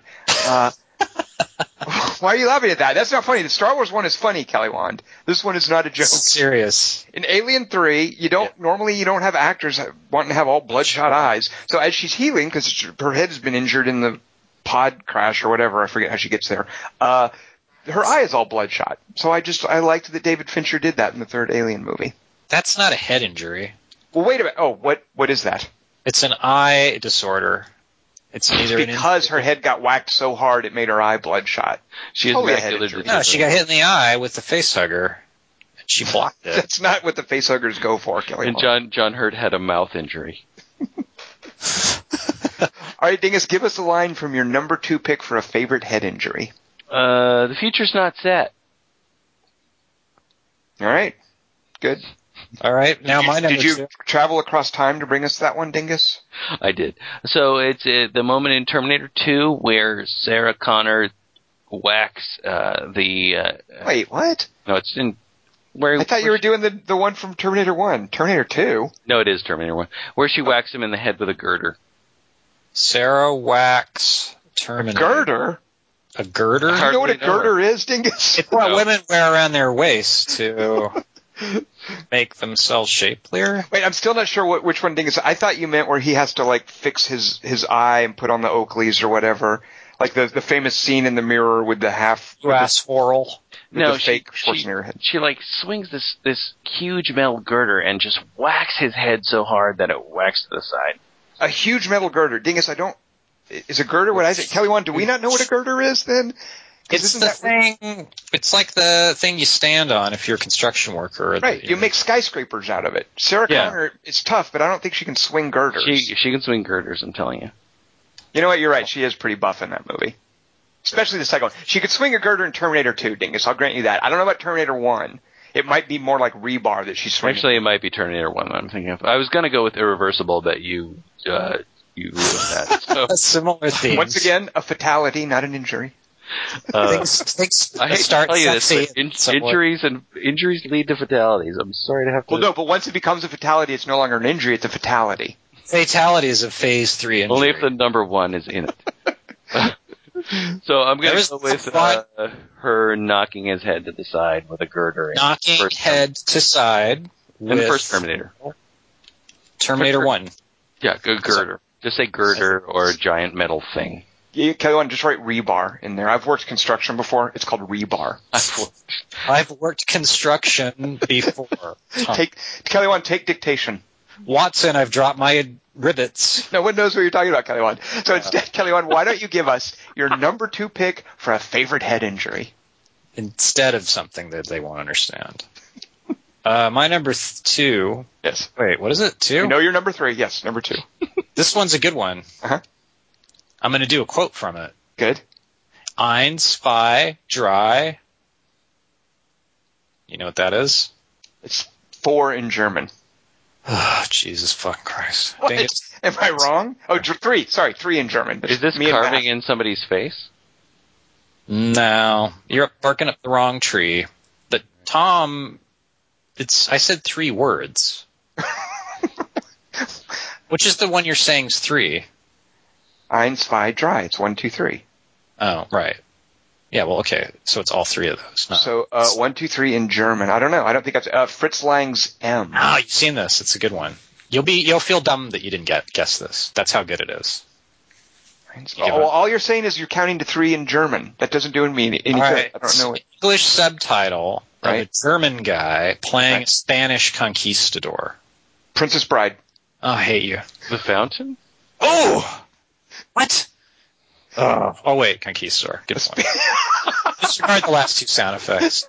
You're okay. Tom's still in trouble. Okay, wait. So obviously it's something from a Werner Herzog movie with Klaus Kinski. Yeah, which kind of narrows it down, doesn't Okay. it? Herzog, or no, not Herzog. The Conquistador one, the monkeys at the end. What the heck is that? Guerra, the Wrath of God. The Cask of Amontillado. God, you don't remember the head injury in that? I haven't seen that in many years. No, say it like Obi-Wan. I remember the end of it. Okay, I'm doing a non-fake physical gesture, Kelly Wand, right now. I haven't heard that Guerra, the Wrath of God movie line in quite some time. Wait. Kelly Wand, that was good. And by the way, I just want to say Dingus does an awesome what was the impression you did earlier tonight, Dingus? That you wouldn't do for us. Oh, he was going to do Matthew McConaughey. Oh, no, he was doing an awesome Matthew McConaughey. Dingus, and you said it had to be organic, so is it organic if I say, hey, Dingus, do your Matthew McConaughey impression? Stripper, y'all. It's just going to have to happen like any of my others, like Adam Sandler and... was that what he did? All right. McConaughey? All right. Anyway, a guy gets his head cut off go ahead. Right. with a sword, and then even after he gets his head cut off, he's still counting to 3. Not an injury, it's a fatality. Oh. Injuries? Oh, God. Believe this is happening. Wait a minute, all mine are fatalities. And none of yours are head injuries. So But nobody died in mine. None of mine are fatal. Wait. Do you predict Mine are all low-grade headaches. the reader submissions won't have a single fatality in any of No, yours? the readers will not understand the topic either. I can't. All right, are you ready for my number 1? Here you go. My number 1, I'll give you a quote. Ready for this? I like when you hate the topic. It's better. Here you go. Here's my number 1 favorite head Stupider injury. ones as we continue. Here, this one, I'm going to give you the quote. Ready? Okay. You hit me in the ear! Oh, jeez. It's another David Fincher movie, if you're Is having that your trouble. blood? You hit me in the ear. It's in Fight Club, when Edward Norton finally punches Tyler Durden. Tyler Durden's like, hit me. Come on, hit me. So that's really him saying that to himself. Yep. He hits himself in the ear and goes, I hit myself in the ear. That's what he's really saying in the parking lot. Well, If somebody had walked out and seen it at that moment. and then everyone goes, hey, look, that guy hit himself in the ear. Let's follow him and have mass blow up the skyscraper. And the Space Monkeys were born. Spoiler. And Stormtrooper. But I love that moment. I watched that on YouTube too. Brad Pitt's just so playful in that moment out there. That's pretty funny. Tom, if you could fight anybody, who would you fight? Abraham Lincoln. Hmm. Okay, so Dingus, give us a quote from your number one pick for a head injury that is not a fatality. I'd fight that blonde guy. That's 'cause the we- caveat, but this one isn't a fatality when you see it. Here you go. How do you fuck that up? How do you fuck that up? That sounds pretty familiar. Oh, I know this one. Pulp Fiction? What is it? Amy Smart in Mirrors. Here's another quote that actually relates to this. I like Tom. I like Tom. I like Tom. Continue. Dingus, I got a chant out of that. So Oh, good, because you're going to hear it again. These men, they were going to kill us. They were going to kill us. Now, Tom, he's a hero. yeah, but what's your quote? Yeah. So is it from The Miller's Crossing? I'm trying to think of movies with a character named Tom. Is it Meet the Miller's Crossing? We're The Miller's Crossing. Oh, damn it. We're the Morgan's Crossing. That is an earnest guess, Dingus. There's a character named Tom. These men were going to kill us, but is it not Miller's Crossing? No, it's not. Yes. The character's name is Tom Stahl. And the movie is History Oh, of I know what it Violence. is. Damn it. I got it, but Oh, and is it a head injury involving a coffee pot? It's a head injury involving a coffee pot and a shot to the head, and the character is still alive in the last shot. So Tom Stahl hits Psycho number 1 in the head with a coffee pot. Then he leaps over the counter, grabs Psycho number 1's gun, and shoots his Psycho partner, Psycho number 2. Then gets stabbed in the foot by Psycho number 1, and shoots Psycho number 1 with his own gun in the head. Then turns his gun tethered to the knife in the foot to make sure that Psycho number 2 is still dead, and then turns back and looks down, and you see how the bullet has gone through the head and exited the jaw, and the coffee pot, of course, has shattered over the guy's face, and you see the shattered jaw as the guy's still breathing there on the floor.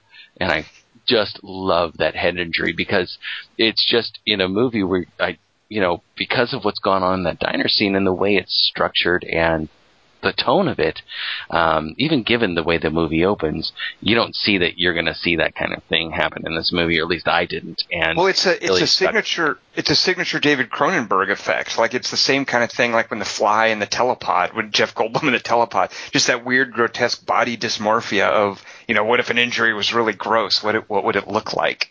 Right. Yeah. And so the guy's still there on the floor, and he's still alive. He's still sort of breathing through this sort of weird jaw flap thing, and it's just, I love that injury so much. people used to just walk around like that too. Like in the 1700s. Just go, Before Jaws were invented? Yeah. Dingus, or Kelly, Juan, do you think maybe Dingus is ready for some stiffer horror? What are you trying to imply about him? I don't know, a little Martyrs action or something? Oh, yeah. I have more hope for he's calling out stuff like, he's wanting to talk about stuff like Irreversible, that grotesque David Cronenberg gore in the History of Violence. It might be time to start giving him some of the stronger stuff. I think our little dingus is growing up a little faster than you might be willing to admit when you look in the mirror in the morning. And you should print the word dignity on it. That's all those letters make up Dingus. All right, Kelly, Juan, what then is your favorite head injury in a movie? Scanners. It's not result in a fatality. So sorry, Scanners. I think the guy dies in Scanners. All right, C-3PO getting his head dragged and then saying what a drag. Turn around, you Willie. That's my... Scanners is a pretty famous head injury. I didn't know if we'd get through. We certainly won't get through the reader submissions without someone bringing up Scanners. You hear that, readers? Tom condemns you. All right, let's hear what they've got, Kelly Wand. How many scanners do you predict?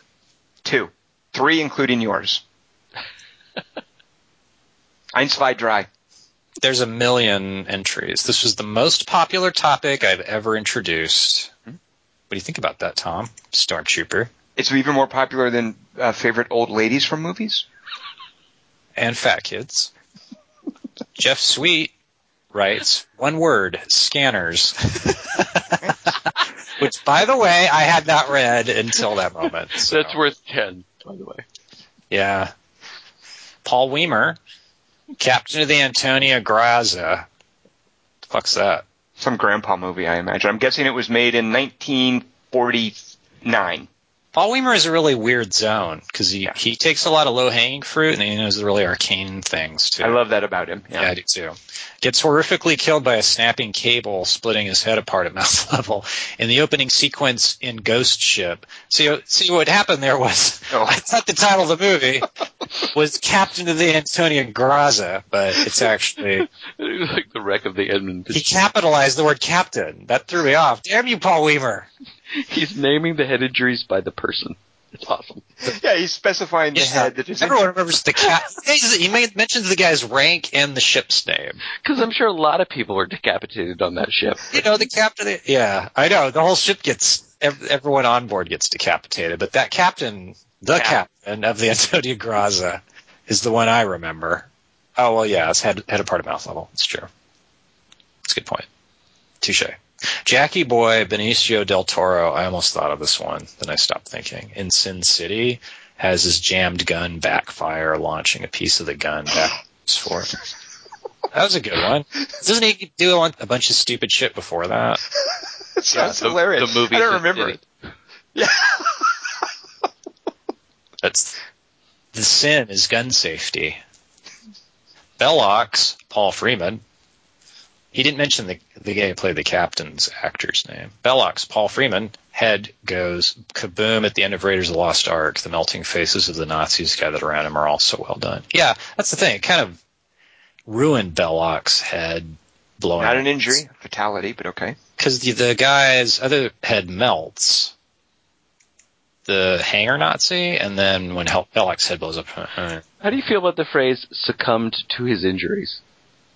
Dennis, they're no longer injuries; they're beyond injuries. They've transitioned Dingus from injuries to causes of death, and they're no longer wounds either. Correct. That's right. Good news, wound corpse.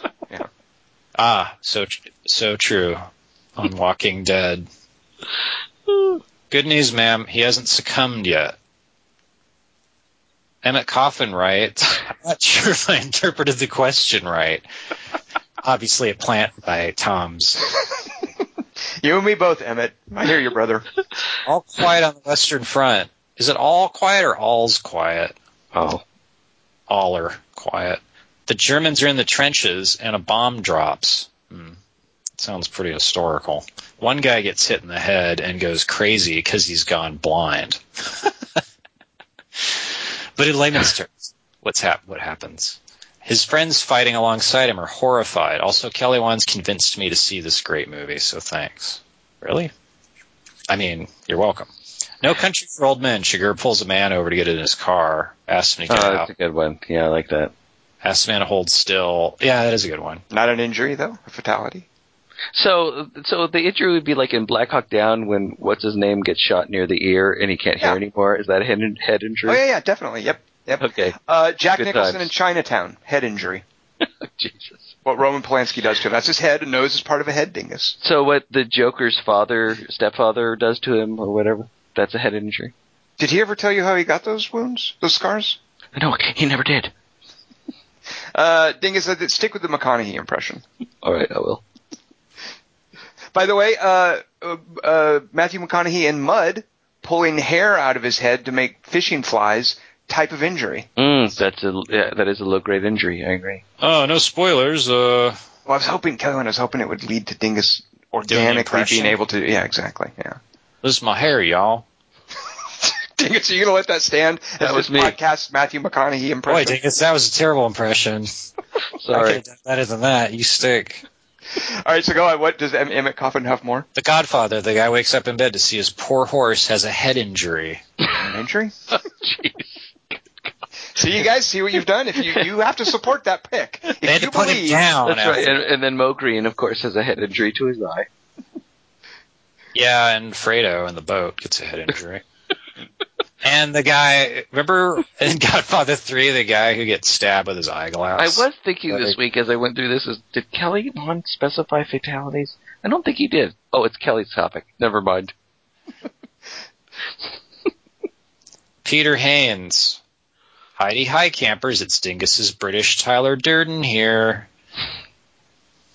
I had Vinnie Jones slam my head in a car door a few times to get in the mood for this week's 3x3, and this is what I came up with. Number 3, the uppity soon-to-be Sheriff Bart takes a shovel and puts it to good use around Slim Pickens' noggin in Blazing Saddles. Tell him I said ow. That was me. Come on, I like how you did that as an Englishman doing a Southern accent. Yeah, a lot of layers. Number 2, in Fight Club, Ed Norton shoots himself in the face. Oh, I thought he was going to pick mine from Fight Club. Oh, so close. That is a good one, though. Go ahead, sorry. Does he shoot himself in the face? It's kind of an angled shot. Yeah, it's in the mouth. Like, But it's the through mouth the isn't cheek. part of the head, though. Yeah, luckily Helena Bonham Carter has a wad of Kleenex in her purse, though, so that treats that okay. Lending credence to his assertion that Marla met him at a very strange time of his life. And cue the Pixies. Of his life? Number 1, that was Alien Cubed, Tom. You're getting your Finchers mixed up. Number 1, 2 for 1, the pilot of the Flying Wing in Raiders of the Lost Ark takes a bundle of wheel chocks around the cranium, resulting eventually in the tough guy Nazi Scrapper getting a propeller to the head. Take that, Forces of Evil. Yeah, that is a 2 for 1. Aim for the head, huh, Tom? Not an injury, fatality. Dishonorable mention. The bullets for the head.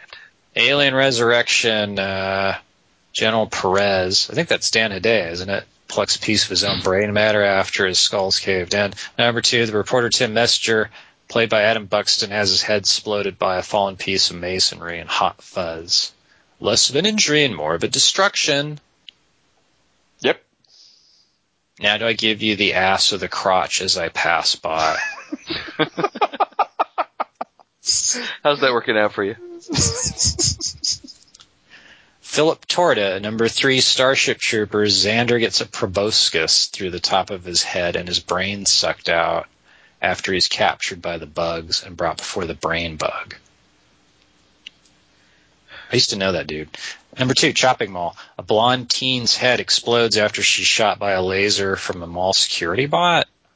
Chopping Mall? Did you see that one, Tom? I don't know that one. I shall have to hunt it down. A mall security bot shoots lasers at mall goers? I'm totally into that sound. Yeah, that sounds good to me, yeah. Yeah. Thanks, I'm Philip sold. Torta. Not as good as Scanners, but there's no way that movie hasn't been mentioned yet.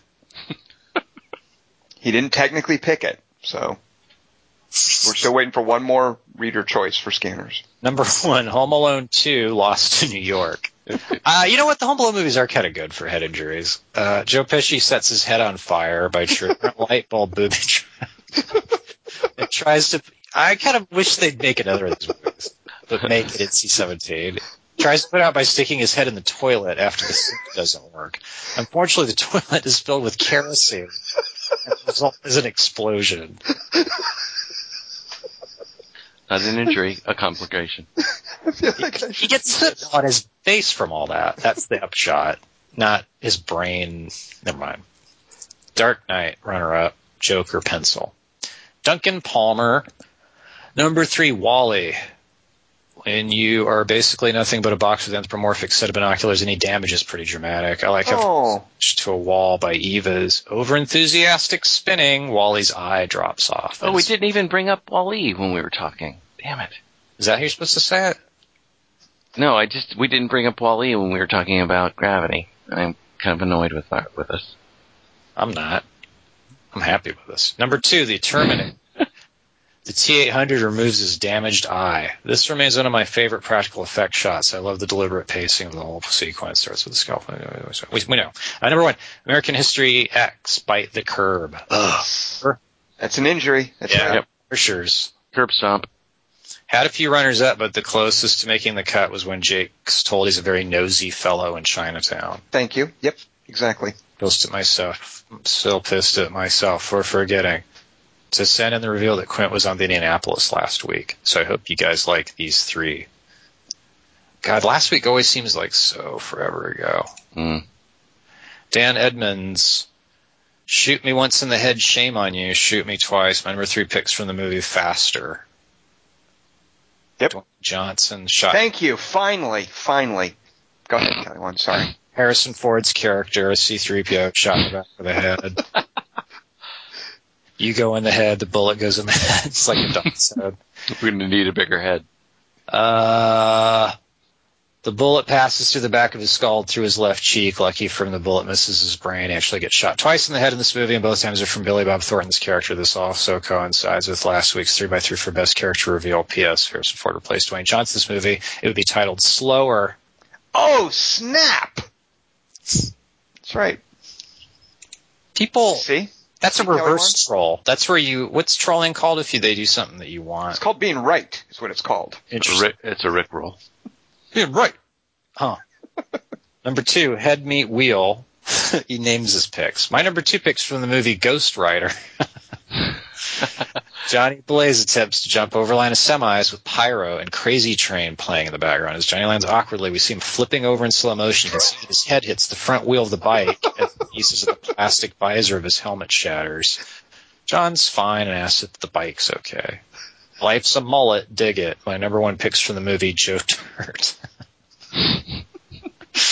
That's something you don't hear on this podcast or any podcast. Meet Joe Dirt. Even a David Spade podcast. Joe is attempting to jump off a bridge as cops news crews. Wait, let's recollect the plot of Joe Dirt from a minute. You need to understand the context of this. Guys, if we can think back to 2000, whatever, Joe is attempting to jump off a bridge as cops, news crews, and people are gathered nearby. One of the cops lassos Joe's legs with bungee cord. Uh-oh. That's me in the audience. Joe accidentally falls in the stretchy rope. It sounds like Gravity, but on Earth. Joe accidentally falls. And David Spade instead of Clooney. But that's... It sounds like Gravity, but on Earth. Joe accidentally falls and the stretchy rope pulls him back up. He hits his head on the bottom of the bridge and passes out. They stole that from American Werewolf Paris. We later see Joe in bed, surrounded by his close friends. While he was out, they replaced his mullet with a Rastafarian hairstyle. That's the payoff to that head injury. Different haircut. Pretty crazy. Soren Hoogland, who, by the way, I think it was a good pick. Why Do We Get Married To? I think it was a less random choice than I think it seemed when I first heard it. So Soren Hoagland's a secret genius. As the Joker said to Harvey Dent, "Hi, hopefully there's no bad feelings between us. Besides, it's all Tom's fault for having a contest where there was a 50% chance of me winning." True. And by the way, I have no complaint with I watch so many crappy movies. If people want it, I've never ever minded someone recommending a movie to me. Me neither. Whether I like it or hate it. Yeah. So because you learn a lot from bad movies. And exactly. Nine Diamonds in the Rough, and why is it bad? And especially when you find that you've just gotten one step closer to completing your mission to see all of Dwayne Johnson's movies. Okay, I agreed with you a long time ago. That did go where I was expecting. Yeah, anyway, thanks, Tom, there. Soren Hoagland, head injuries. I interpreted best to mean grossest. 3, Kill List. I don't think I've seen that. What? Kill List? Yeah, Ben Whatley is a British director. I think it was his first or second movie. He recently did an amazing movie, Kelly Wan, that you should totally see called The Sightseers. You would love this. And Kill List is, I think it's on Netflix by now. Okay. It's kind of a Pulp Fiction meets The Wicker Man. Oh, that sounds choice. Or are you just talking about the title? I waved Dingus off of it. It's one of those that I thought Dingus wasn't ready for. I want to get the Dingus Martyrs thing kind of over with, so we can find a new movie to wonder if he'll like. Right. Because I think he's ready for this, and we can move him on to like serious fare. Okay. Well, so Kill List. I don't remember a head injury. I wasn't too crazy about Kill List, but you would like it. Mm-hmm. That's not a slam. That's just me knowing Kelly Wan's taste. Well, okay. Well, you like Magic Mike, and yes, I do. What isn't Matthew McConaughey in that? And the Avengers. Oh my God, the Avengers! You guys watch the Avengers? How many times have you seen that stupid movie? Every day. Interesting. See, because Gravity. Never mind. Son, just don't. The librarian meets his end via repeated hammer blows to the head until there's nothing left. Tom. That is an accurate depiction of what you might see in Kill List. Lost Highway, one of Frank Langella's henchmen's head So- Should be plural. Yeah. Meets the edge of a coffee table with fatal result, white man. Not an injury. No offense, Soren. Thanks for winning the contest and keep listening. Number 1, bad taste. You'll like that, Kelly Wand. It's not a slam. Peter Jackson cracks his head open on some rock, spilling his brains all over it. Do you like how it just turns into me picking on listeners' grammar? So he stuffs what he can back in and puts a hat. Wait, now I'm starting to like it. So he stuffs what he can back in and puts a hat on to keep it in place with limited success. So later he replaces the missing pieces with some alien brains.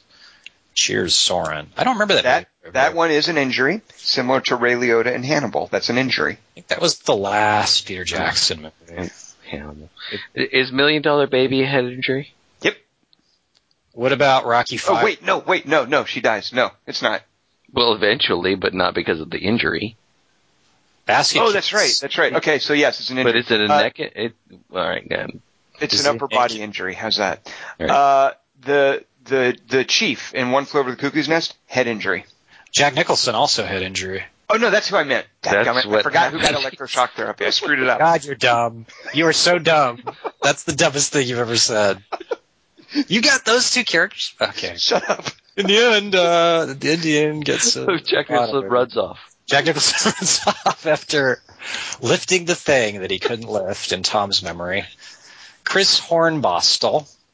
I'm calling anything on the face or general head-all injury a head-end wound. Also for wounds that didn't obviously cause immediate death for the character receiving the injury. Interesting.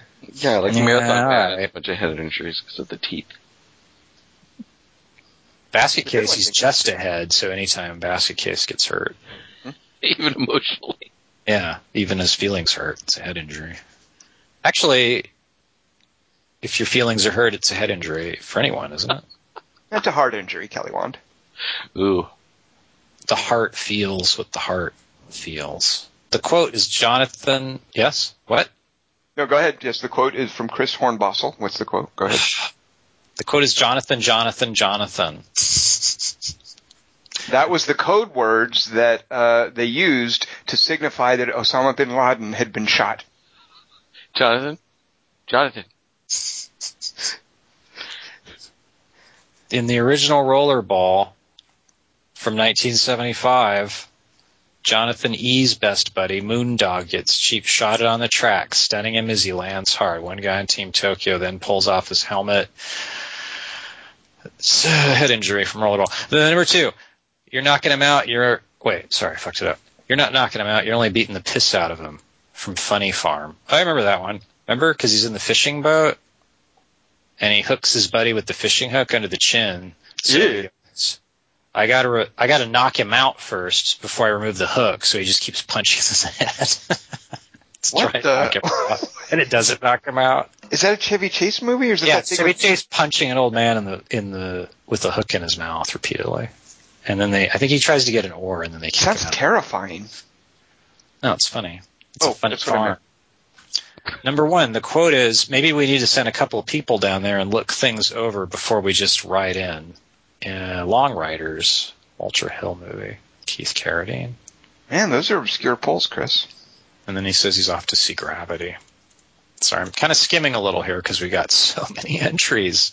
We're a victim of our own success, Tom, or the popularity of head injuries among our listeners is what we're really a victim of. Number 3, Starship Troopers. Oh yeah, a guy takes his helmet off during live fire training exercise, gets shot. Oh. That is Wait. a good one. That's That happens in Saving Private Ryan too. Doesn't like a guy get his helmet shot in Oh, well, that's Normandy? not very funny. then. Steven Spielberg stealing from Paul Verhoeven.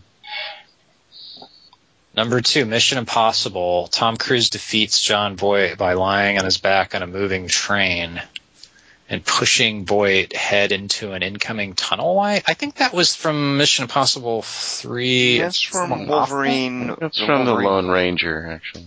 Number 1, The Fugitive. Joe Pantoliano gets a girder to the head while looking for Dwayne Johnson hiding behind some washing machines. Taps Wait, him what? metal beams and laundry. Look, you piqued Tom's interest. What? Dwayne Johnson? What? Girder? What? That's how Tom sounds to me. Aaron Vaughn. 2/4 to 3. Here are my choices for head injuries. I decided to go with non-lethal ones since there's no challenge in cool headshots. Everyone makes up their own rules for my topics. Someone's got to do it. Softball. I see it more as I'm expanding my... Okay. Number 3, The Chaser. I'm an idiot. It's what I really think. For whoever is the resident Korean movie buff in the crowd, Tom, I'll bet. Probably even too late in writing before Tom could say that would be him. Did you follow that, Tom? I did, yes. I kind of agree with it. Yeah. You're the Korean movie buff. I don't know The Chaser, though. I do not know this movie. There's a fight at the end of the movie that's lengthy, but what sticks with me most is when at some point one of the guys is clobbered with a bust or bookend or something. Oh, yeah, that was in White House Down, but the other one. Olympus Down. The fight at this point is exhaustive and the actor's clearly disoriented. Get it, Tom? Korean?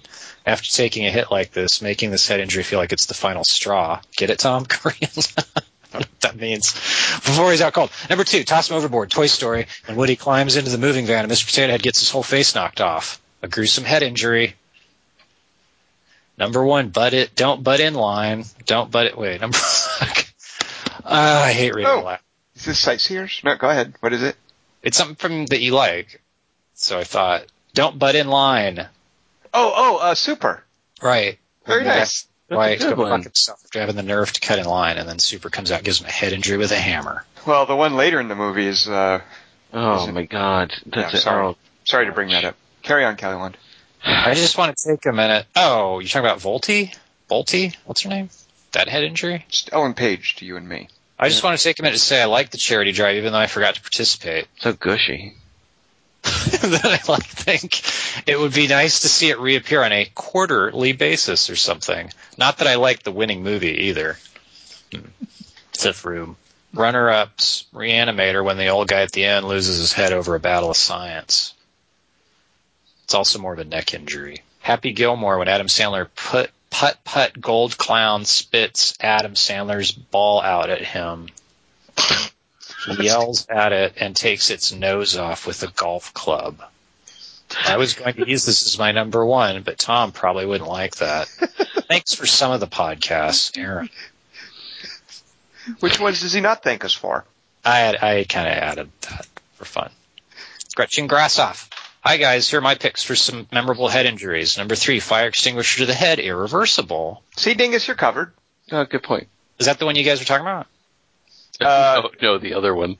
I was kvetching yesterday. I got to see Irreversible because it keeps coming up on the podcast. I'm being annoyed. Oh, wait, you've never seen it? No, because it's a rape movie. No, because he made us see Zone of Zero or whatever that movie was. Enter the Void. Yeah, thank you. I've seen Enter the Void, and that made your top 10 that year, Kelly. One, you still haven't seen Irreversible. Oh, I want to murder both of you.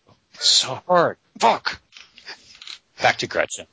I know you guys just talked about this scene, so let's not linger on it. After this and the following scene, I couldn't bear to finish this movie. I did, however, watch that head cave in a few more times just to see the great use of practical effects. And also because we can. When we were kids, Tom, head injuries, we had to Now, was that a practical effect, though, or was that part of the CG in that movie? She says it's a practical effect. I haven't seen the movie, but so she's saying it's not a computer head, and you're saying it looks so rubbery, though. I mean, I've only watched it once. You might be right, Dingus, yeah. What about the head? Or number 2, Harry's lightning bolt-shaped injury. I like you, Gretchen. It's cute. Harry Potter. Marilyn Monroe's mole. Yeah. Julia Roberts' hair. I couldn't help myself, but it's a pretty good non-fatal wound that carries a good amount of significance throughout the series. Feel free to groan now. We can only giggle with joy that you wrote that. Number 1, I drink your milkshake. There will be blood. Oh, it's a great one. That's a nice, very good call. Because you could go, not the fatal one, like the 15th one before. Daniel Day-Lewis is so eerie and calculated, I get chills every time I see this scene. See, I always watch that scene with enjoyment, like a fucking Hal Needham movie. I'm finished. Yeah, I kind of relate to... Wait, is that the one you're thinking of? Oh, which one were you thinking of? I'm thinking of the one early on where that pylon falls down on the guy's head. That's not fun. That one's depressing. The bowling pin's awesome. And Yeah, great. the bowling pin's awesome, but God, that injury where that thing falls down, the piston falls on that guy's head. Good God. Well, you just got to stand in the right spot. There's a sign that says that. That's a good point. Paul Dano situates himself. Unfortunately, the sign's down there. They don't have room, so the thing keeps hitting them. Do you remember that visual though? That's a bummer. Yeah, of course. Yeah. It's depressing. It's sad. Thanks, Dingus. Nice work. Thanks for Gretchen gave us something cool to think about, and you made it a bummer. Yeah, sorry about that, Gretchen. I apologize. We enjoyed your writing until Dingus buzzkilled. All right, let's just talk about the guy. Back to the milkshake. Woo! Little boy going deaf instead. Those are the listeners. Yeah, we can talk about our other ones that aren't those if there are. Dingus, do you know about this 50 Shades of Grey movie? I believe he sings in it. Is that a head injury? You know the novel and the casting, like Charlie Hunnam is cast as the male lead, the guy from Pacific Rim. Yeah. And a lot of fans were. Do you know who's directing 50 Shades of Grey? No, I have no idea. Ridley Scott. So she's a woman named Sam Taylor Johnson, and we've seen another movie that she made. It was a short in an anthology, and the actual short was called Death Valley. Does that ring any bells for you? Oh, good Lord. What? The star of Death Valley is Chris Raines. Chris Raines. No way. You got to. Yep, the movie is Districted, and I came across this with some story about the casting in this. So yeah, the director of Death Valley in Districted, in which Chris Raines walks out into the desert and tries to masturbate and fails and gives up, and it's all one shot. She's now doing 50 Shades of Grey. So there you go. Wow. That is freaking impressive. Never give up. Never surrender. Kelly Wand, have you seen Delisted or Districted? I only read the book, 50 Shades of Districted. Do we have runners up for head injuries? I just needed to tell Dingus about that. So I've mentioned this before, but sorry, Kelly Wand. No, that was it. Just AKing. Continue. Sorry. Karel Rodan is I think he's a Czech fella. Is an actor we all love, and there's a really weird Polish Western called Summer of Love, in which he gets a head injury in a gunfight, and to treat it, he shakes out all of the gunpowder from his bullets, and he puts it in his hair, and he lights it on fire, and then sticks his head in a mud puddle to cauterize his head wound. I mentioned that. Sounds weirdly relaxing. He's the guy from Running Scared, right? Yeah, from Running Scared and Orphan and what else has he been in? He's been around for a while. The Running Scared with Gregory Hines. How dare you, Kelly Wand?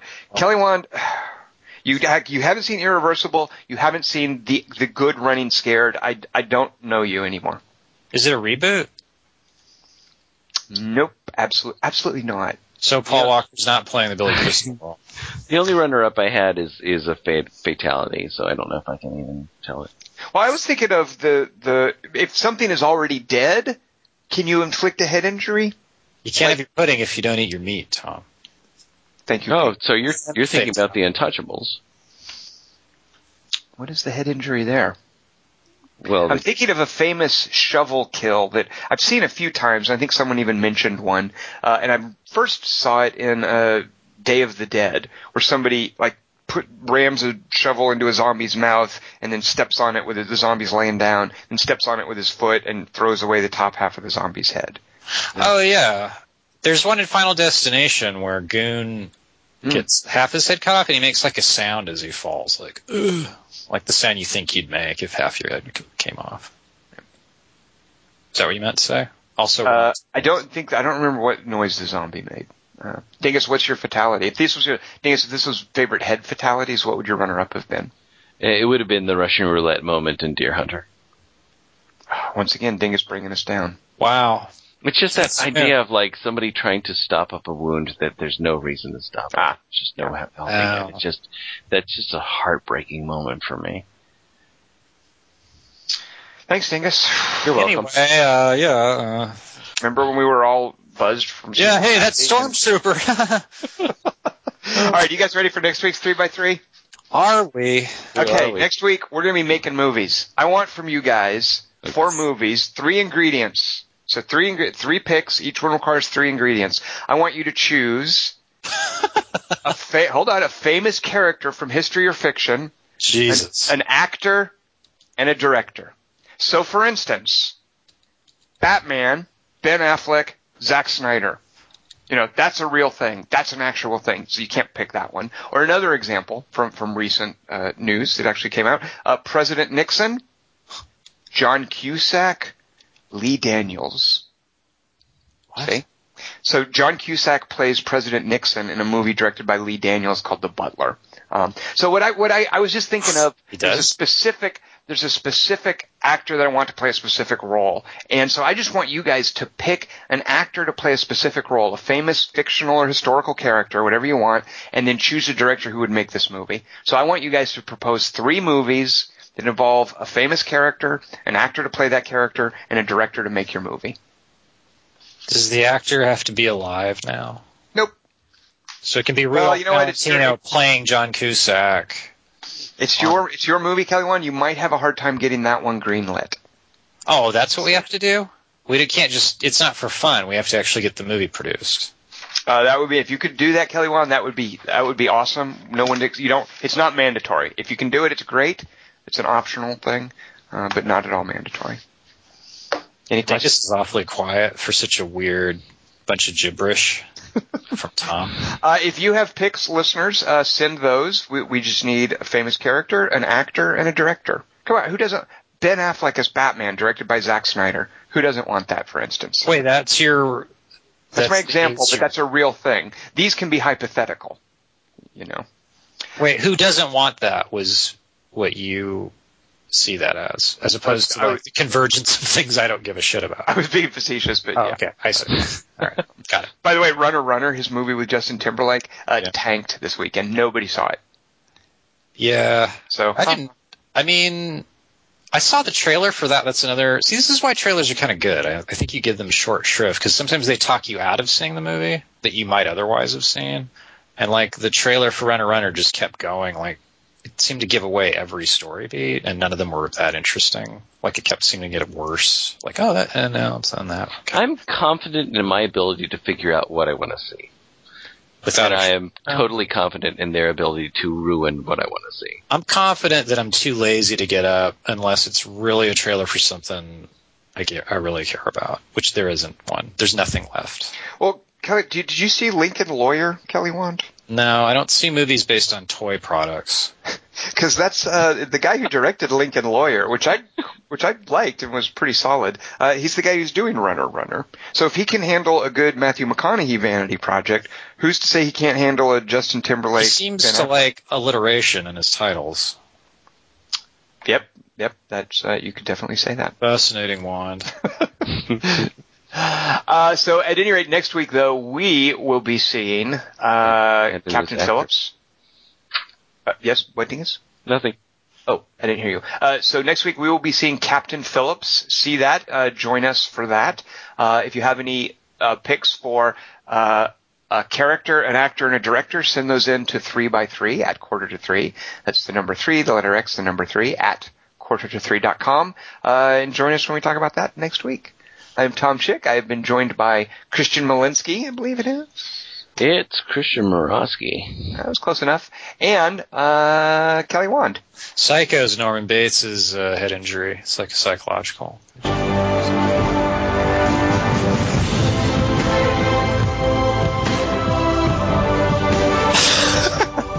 Wait. Oh.